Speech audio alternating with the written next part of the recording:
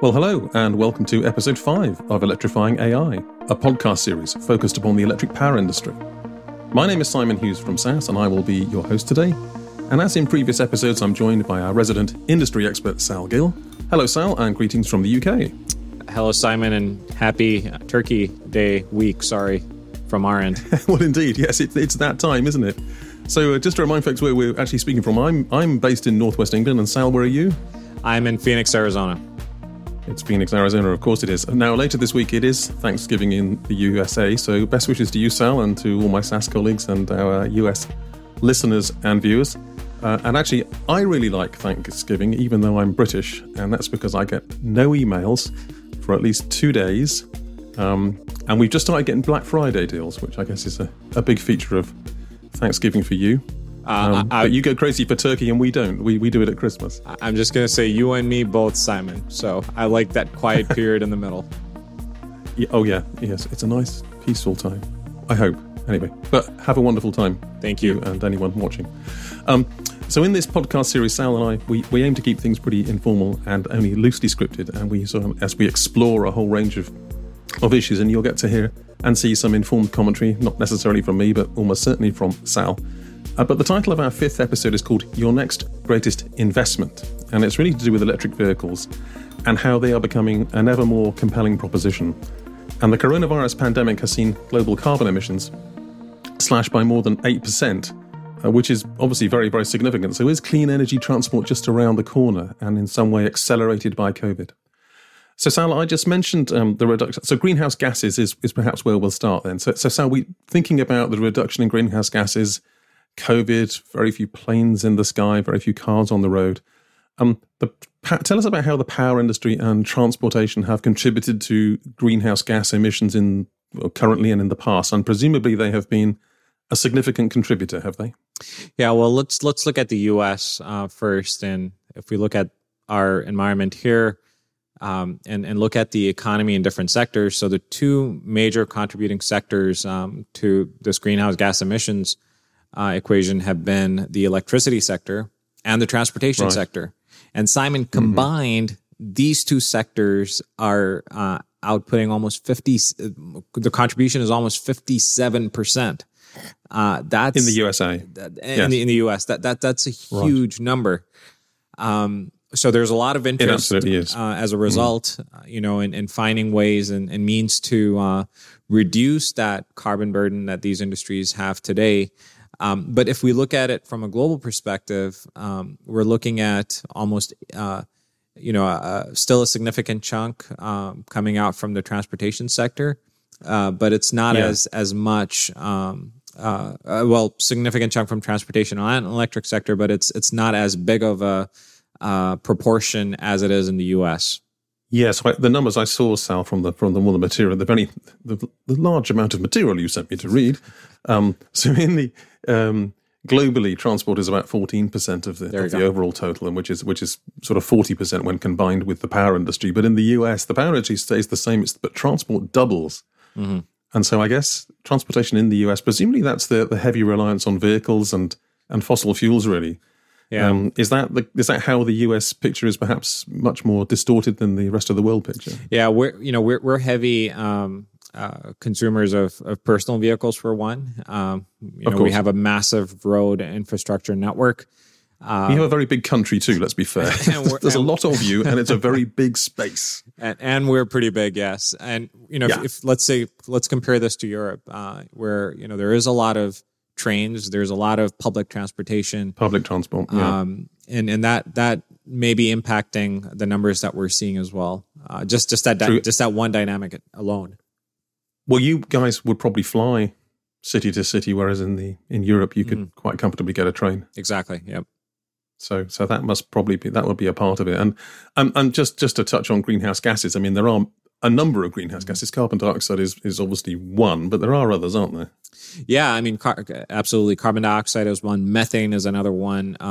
Nitrous oxide, sometimes called NOx, is another one. And then we have sulfur oxide as well, or better known as SOx in the industry.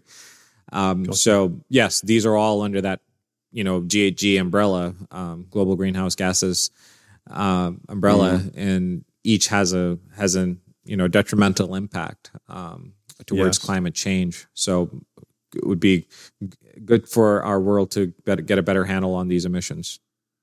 Oh, absolutely. And yes, absolutely. That's been a sort of an accelerating sort of viewpoint for some years. Well, speaking of that then, let's move into the sort of the political space, because there is, if you like, a new political agenda on the go. We've talked before in the previous episodes about how sort of forward-thinking companies, the Microsoft and Ubers and others, and airlines, surprisingly to me at least, have sort of not jumped on the bandwagon, but they've come out and said, we're going to do this thing. We're going to aim for carbon neutrality by X. I think it's 2030, 2040, that sort of thing. We haven't spoken so much about governments and sort of regulatory frameworks, but I see from the materials you sent me just in the last week or two, there are now some aggressive goals in this area being announced by governments around the world. And we started off, well, at least the reading you sent me started off with what's going on in California, which I know sort of tends to, if you like, go first and set the bar, and then the rest of the US perhaps sort of falls into line, because presumably they have the biggest problems with smog, and they have the most people, I guess, in terms of a state. So let's start with California. What are they doing? And then let's touch on some of these others that have come through. So California recently passed a really interesting legislation, which is basically saying that by 2035, they want to have all new sales of cars will be basically zero emission vehicles. They don't want to be selling any more combustion engine type vehicles in 2035. So that's a pretty aggressive mandate, and they've done that for personal vehicles and in that category of electric vehicles. But separately, California has also set a period to turn the same thing on large trucks, where they want that trucking industry to also go electric. And for that, I believe they've quoted 2024 as the year where they want to see all new trucks, or a proportion of those new trucks be electric. Yeah, I think it's transitioning from, isn't it? There's a period after 2024 where it becomes a bigger and bigger part, but that's where they start. And again, a bold statement from California, and presumably because, as I say, does California then influence policy across the US because it's so sort of it's so big, and it's California in itself is one can consider a major player in the global economic sphere. It's almost a country and an economy of its own in a way, isn't it? Yes. Exactly. So when these guys are making these moves, it certainly one in the United States, it dictates the other states to look into similar things. And there is a program called Zero Emission Vehicles, which is a coalition of, I believe, 10 or 11 states, and California is one of them. There's some states from the Northeast that are part of it, and all of them have a similar sort of mandate that they're working towards. Some have given out very specific timelines. Others have said, specific quantity of vehicles need to be on the roads that are zero emission vehicles. And it's also important to define what we mean by zero emission vehicles. Zero emission vehicles means there are no emissions in terms of some of the gases that we're talking about previously. So that's so no hybrids, no nothing. It's full on zero emission. It's purely zero emission vehicles. So today, most of them are battery energy operated electric vehicles. I see. But then there's also other categories which are sometimes grouped into this bucket, which is plug-in hybrids. So plug-in hybrids. So sometimes they're using the fossil fuel side, other times they're using the battery side. I hear you. So we're for the context of this conversation, we're talking pure zero emission vehicles, and in today's world, that's battery energy operated vehicles. Got you. Well, I suppose I can chime in here with a little factoid from the UK, because just literally in the last 2 weeks, I think it is, the UK government has just announced no new sales of petrol or diesel vehicles from 2030. And I think there was, I can't recall whether it was 2040 or 2035 originally, but anyway, it's come in considerably to 2030. And so that's only 10 years' time. And they made a big song and dance, a big noise about, okay, well, this is an aggressive goal, but we're going to do this thing by jingo. We absolutely are. And, and now I guess we all have to take stock of what that means and exactly how it will be done. But they're putting it out there. So to all our listeners, all of you that are subscribed to this podcast, if we all can send like nice inspirational emails to Simon to convince him in getting behind some electric wheels. That'd be, I think, a pretty good deal. Yeah, I'm not opposed to the idea at all. I guess I am struck by the aggressiveness of that timeline. And as I say, that wasn't the goal originally, and yet it's a new announcement. So Audi's there to be persuaded. Audi's e-tron is not a bad choice. You've been telling me about that one. I must look up. Apparently, it's a nice thing. So that was cool. The other thing that caught my eye, Sal, when I was just looking through the materials you sent me, was China, and I saw that China has a requirement that electric vehicles should account for 25% of all domestic car sales within 5 years. And I guess I thought to myself, well, China's a big country. They must have a very big domestic car market. And then 25% of that must be a big number. I guess that's true, is it? Absolutely true. And, for a country like China, right, they're going to have to move in this direction. Right. There's huge challenges with smog right now, the quality of the air, Yes. I mean it's pretty dense. So it's a direction that China is going to have to take, regardless of goals or not. But the fact that they've set this goal in again, the largest consumer economy now.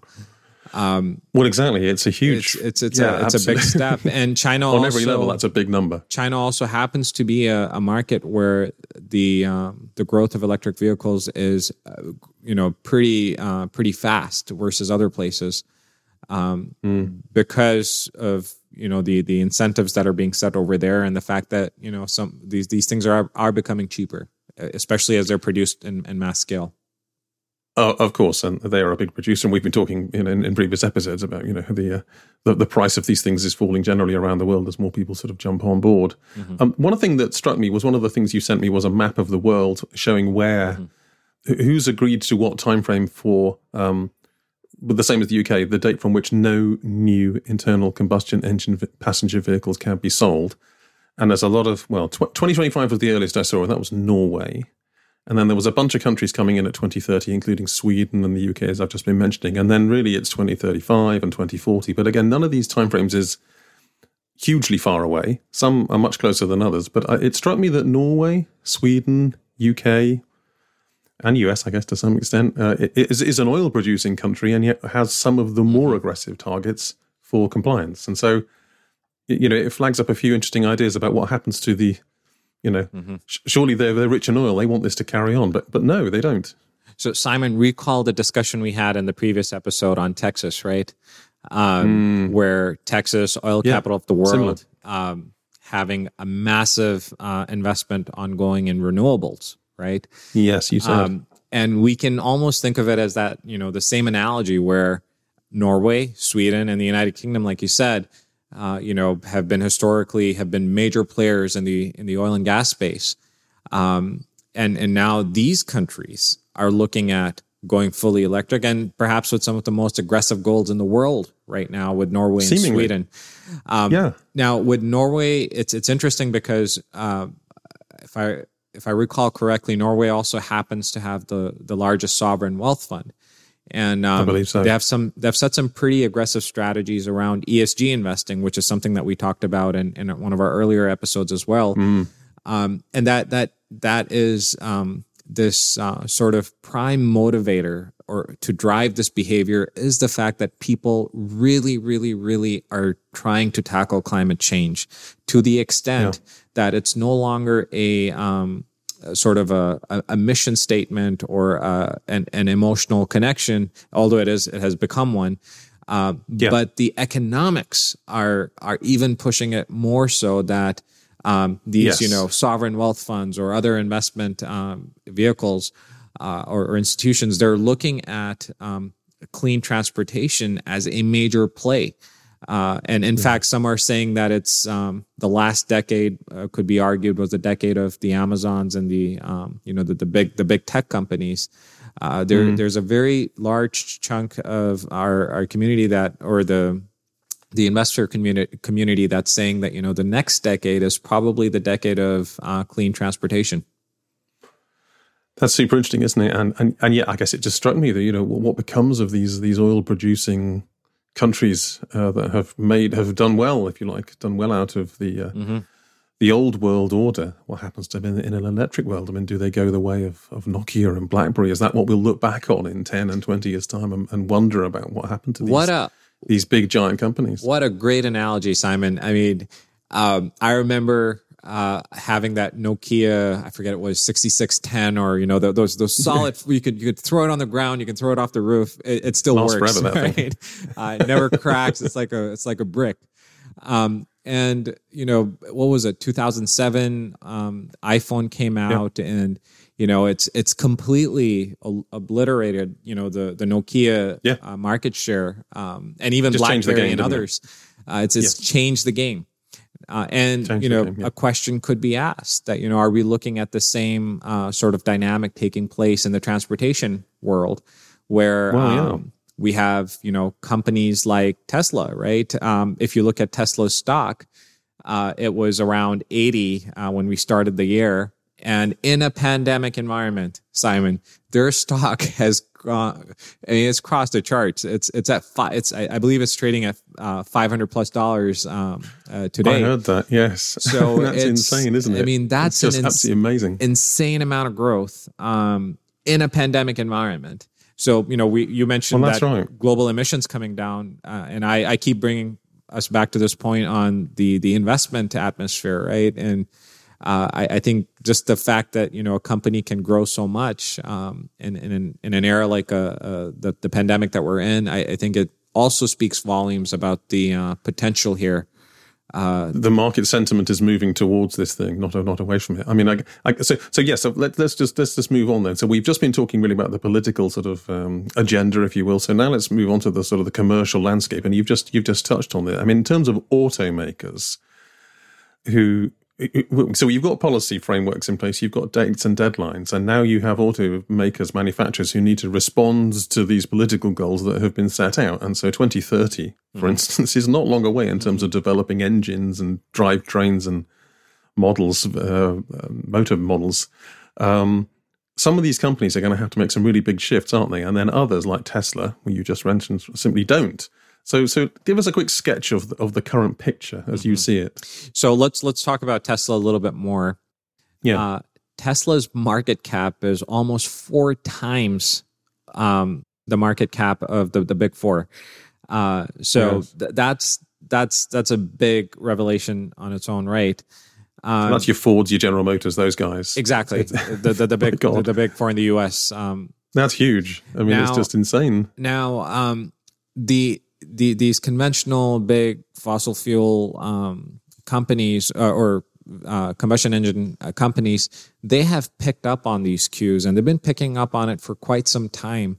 And now these guys have started to make investments. So I believe it was GM that announced some time back that they're going to invest $27 billion into the development of electric vehicles. And that is by 2025 as well. So that's by 2025. In the next 5 years. And that's not long. And they expect to see 30 different vehicle models that are electric on the roads by 2025. That is giving choice to consumers. So I think that's a signal that we can expect some more price movements or more these things becoming more affordable with the sums of money that are going into this investment area.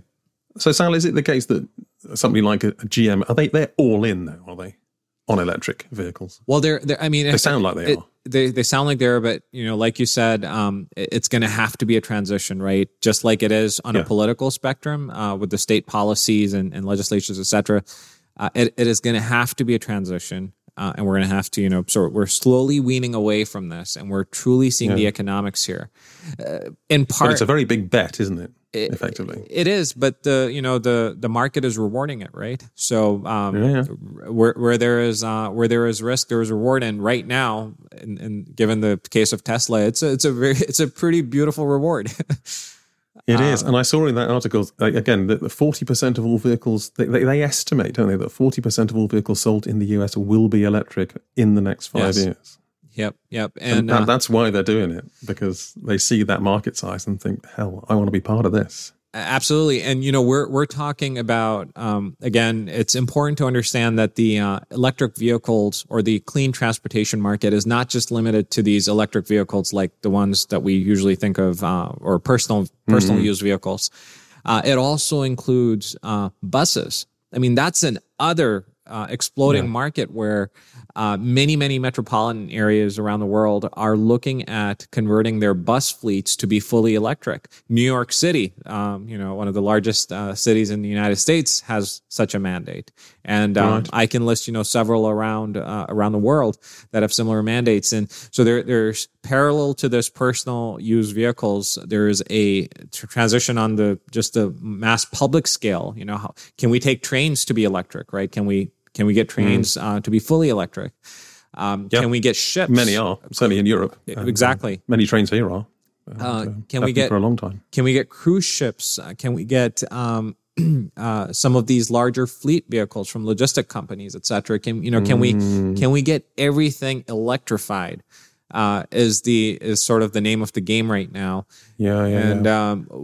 I for one see a major shift towards that from other companies or other players as well in our market that were previously very much tied to conventionals.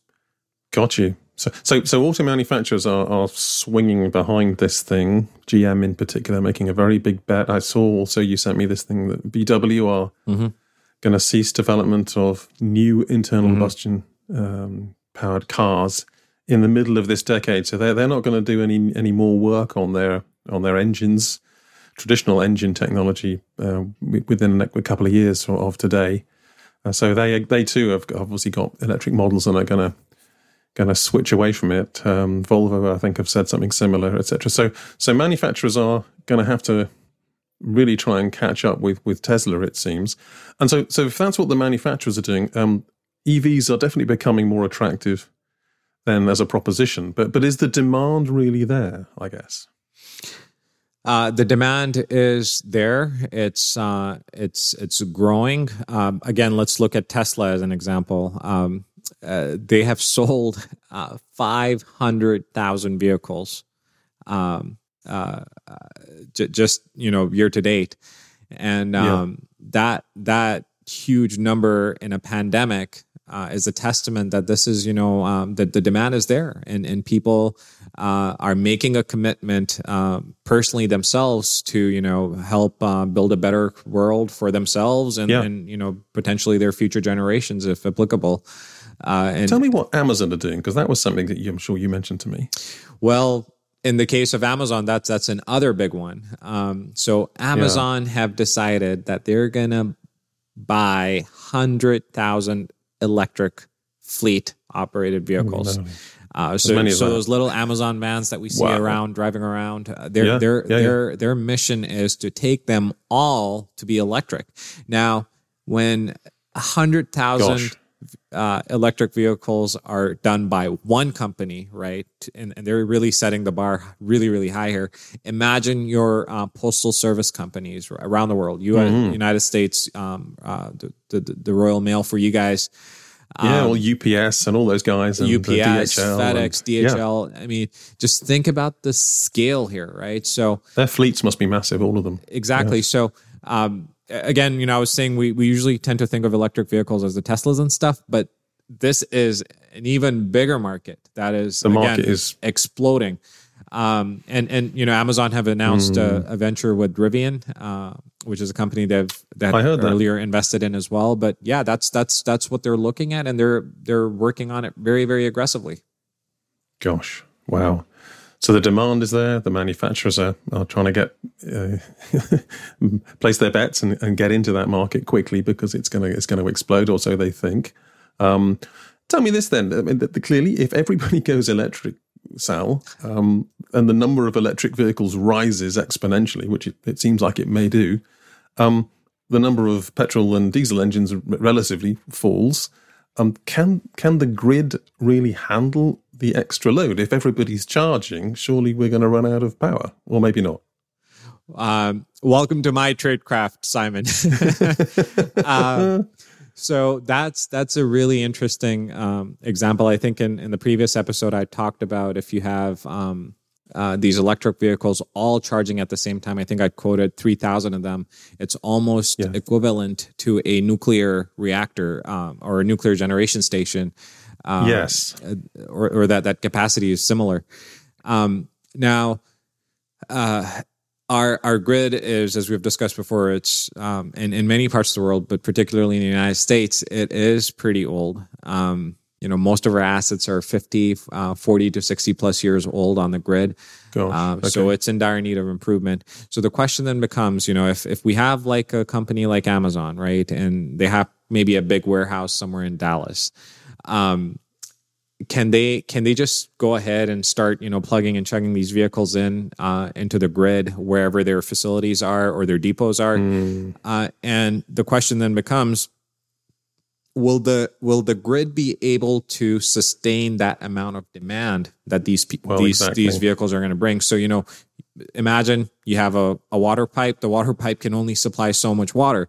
If you're going to ask for more, you're going to probably have to get a bigger water pipe to keep up with the flow rate. Same exact equation with electrons on the electric grid, where we're going to have to think about doing things differently than we have been doing. And that necessarily doesn't mean that you have to go ahead and, start building new grids or, building new wires and stuff. So we're going to be smarter, are we? Exactly. We're going to be more intelligent. Right. We're going to be smarter about how we approach these problems, and they need to be tackled because, as we're seeing, the demand is there, and and by the way, it's an amazing opportunity for electric utilities because for most of the developed economies, the electricity demand has actually been coming down for many years.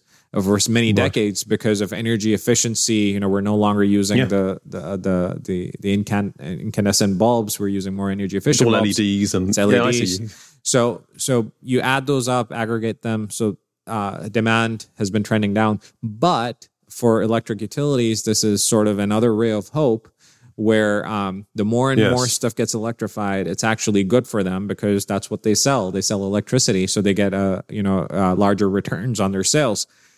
So it's an opportunity for the utilities or the electric utilities or even the larger electric ecosystem as well. Another important thing I want to mention, as much as we talk about vehicles and them going electric and stuff, it's very important to remember the places where these vehicles are going to connect to charge. And that takes me to a topic that is very dear to my heart, and that's about charging stations. So what are these charging stations, Simon? You can think of them as, basically taking our car to a gas pump today, right? Except that at a gas pump, you probably get a consistent flow or rate of output from the storage. In our case, in the electric vehicle side, there are different types of charging stations. So there's something called a level 1, which is, you can think of it as plugging your laptop into a wall outlet, right? Now, given its size and given the smaller pipe, it's a pretty slow rate of charge. So we're talking, hours to days to charge a vehicle depending on its battery size. Then we go a level above, and it's called level 2, and that's sort of the more popular one right now. And that could be found in different places, and there's a lot of rebates right now that are available, a lot of tax incentives, etc., for people to actually. So you put it in your home? Would you put it in your garage or in your house? And with that, you do need to do some. You may have to do some internal wiring in your house, but the cost is offset by the government incentives or the state incentives that are being given, and not just in the U.S. and other parts of the world as well.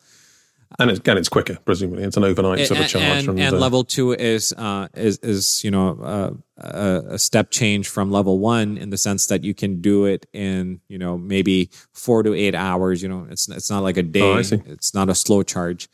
And the next game in town is level 3 charging, and that's what we may see driving on highways sometimes in Western Europe and also in the United States and even places like China and stuff is something called a level 3 fast DC charger. And these are much more powerful chargers, and they can charge a vehicle, upwards in single digit minutes, Okay. to 20 minutes or so. So the charging infrastructure piece is really important to understand too, because one, where we need to better understand how the electric vehicles or these fleet vehicles or whatever that's going to get electrified, where is it going to emerge, right? And I want to bring in the analytics perspective here. So, there's a lot of modeling that needs to be done, looking at different econometrics, zip codes, Yes. Affordability patterns, et cetera, Yes. to understand where are these things actually going to pop up. So Because these are an investment and you've got to put them somewhere. Right. And presumably, is it the case then that level 1 is cheap to do and level 2 isn't bad and then level 3 is hellishly expensive or something like that if you're going to install them? Is that how it works? Yeah, and when obviously the chargers that are supplying the charge to these cars, they need to get electricity from somewhere too, right? So where do you put those things on the grid, right? And how many of them do you put on? And can the grid sustain that amount of demand, right? All of these very quickly start becoming analytics related problems. Well, that's or massive. That's a classic operational research problem. It's almost like a logistics problem. It's the sort of problem that companies came to SAS to ask us to solve 30 years ago. So it's not exactly new, right? But it's applied to a new business paradigm, if you will. Exactly. And the beauty of it is with the amount of sensing that is available. So we're in the IoT realm. We have these very, very fine sensors that we can put on at the grid's edge, or even at these charging stations. They can provide us so much insight into the behaviors of consumers. When are people charging, or how long do they actually wait before they take the thing out, the plug out? Yeah. This can feed us a lot of insight to better understand consumer behavior, which then takes me to a really interesting point, which is about real-time dynamic pricing. How right? If we cannot, or if a particular part of the grid has a tough time getting investments to upgrade it, what other plays could we take? And one is, how can we control consumer behavior, right? Can we? Yes. So one way to do it is the age-old thing is pricing, right? Can we create creative pricing mechanisms that are dynamic, that change in real time, such that someone may want to charge at a particular time because the pricing is cheaper versus another time. Got you. So you don't want everybody sticking their cars on the grid at the same time, just at sort of dinner time when people have just come home from work, and then we know from the duck curve that there's a shortage of power almost. Exactly. Now, so it's all coming together. But at 3 in the morning, you don't mind. If you talk about the duck curve, right? You can very quickly offshoot that supply demand balance that is so very essential to maintain on our grid. Anytime there is an offset in that, bad things can happen on the grid. Yep. So it's going to become very essential to look at, how do we, so one way is pricing. The other mechanism is, can we build some innovative control type algorithms on the grid's end and put them in some IoT sensor type environment. And with 5G becoming so prevalent again, we have access to this very fast communication infrastructure. Can we control, how we throttle the rate of charge, but from a grid's perspective, without any pricing mechanisms needed? So that's another really interesting area that I see a lot of application for machine learning. And yet, as an industry novice, and yet I see sort of parallels here that the grid needs to be smarter, resilient, agile. Consumer behavior needs to be understood sort of dynamically. Pricing needs to be adjusted, which reflects what supply is available versus the demand that's drawing. It does speak to a sort of uber intelligent, smartly driven, data-driven, analytically informed grid system for the benefit of both consumers and indeed producers. And that's going to be highly necessary to make any of this really work. Otherwise, as you say, the whole thing will just be overwhelmed by the demand, which happens to be at the wrong time. Yeah, and I'll just add to that, Simon, absolutely, that it's no longer going to be a world where, it's companies can state they can do it all, right? It truly there's going to be a massive need for partners in this ecosystem. So we need partnerships in the vehicle charging world. So, people that make the charging stations, level 1, level 2, level 3. We need partnerships with people that make the cars themselves. We need partnerships with utilities. We need partnerships with companies that do analytics like ourselves. So all of these things have to work together. It's got to come together, harmony. Isn't it? Yeah. It's a collaborative effort, I think. And without that, it's different pieces working together. So it's the alignment is missing, and these things can fall off instead of taking off. I see that. I can see that. And to me personally, I believe the analytics equation is at the heart of this transformation, because to me, a lot of those operational decisions are clearly going to need to be driven by analytics, be it on the grid side, be it on the battery capacities or the state of charge of batteries, or how long these batteries last, etc. It's all big time analytics. It's a greener future, perhaps, but also a smarter one, I think, in order for it to function as it should. It's an analytics future too. Well, here's hoping, he said, with a little bit of self-interest thrown into the mix. Hey, Sal, I'm just looking at the time that we've been chatting, and we start these things, and the time runs away with us. It always goes so fast. I know. Just like Tesla's acceleration. Oh, if you say. I haven't had the pleasure myself, so maybe one day. So I guess it's probably right now to sort of draw things, to wrap things up and draw to a close, just because we're a little bit short on time. Let's just summarize what we've been discussing. We've really been talking today about the mass sort of inevitability, I suppose you'd call it, of electric vehicles within the next decade, or even sooner. So we've looked at greenhouse gases. We've talked about the political agenda. We've talked about the new commercial landscape and the adjustments that auto manufacturers will need to make. And then we've talked about the impact on the grid, and can the grid really handle all this, and some of the implications and ramifications that flow from that. So that really is episode 5 of our podcast. That's a wrap, if you like, for today. So please come back and see us again soon, because next time round we have our next podcast episode is going to be called The Holy Grail, and so you authored this. So but this is about energy storage and harvesting electricity in crazy and interesting ways, and getting to a world where electricity is not so much a perishable commodity, but we can store it in an affordable and practical manner, and that obviously gives rise to a huge set of opportunities and perhaps challenges and changes to the world that we know today. So sounds like a fascinating discussion, and I look forward to sort of reading all about it, and then Sal talking to you all about it to camera, as we say. With a slight hint of Indiana Jones. Oh, really? Okay. Oh, I see. I'm with you. Holy Grail gag. Okay, I'm there now. Well, thank you very much for joining us today.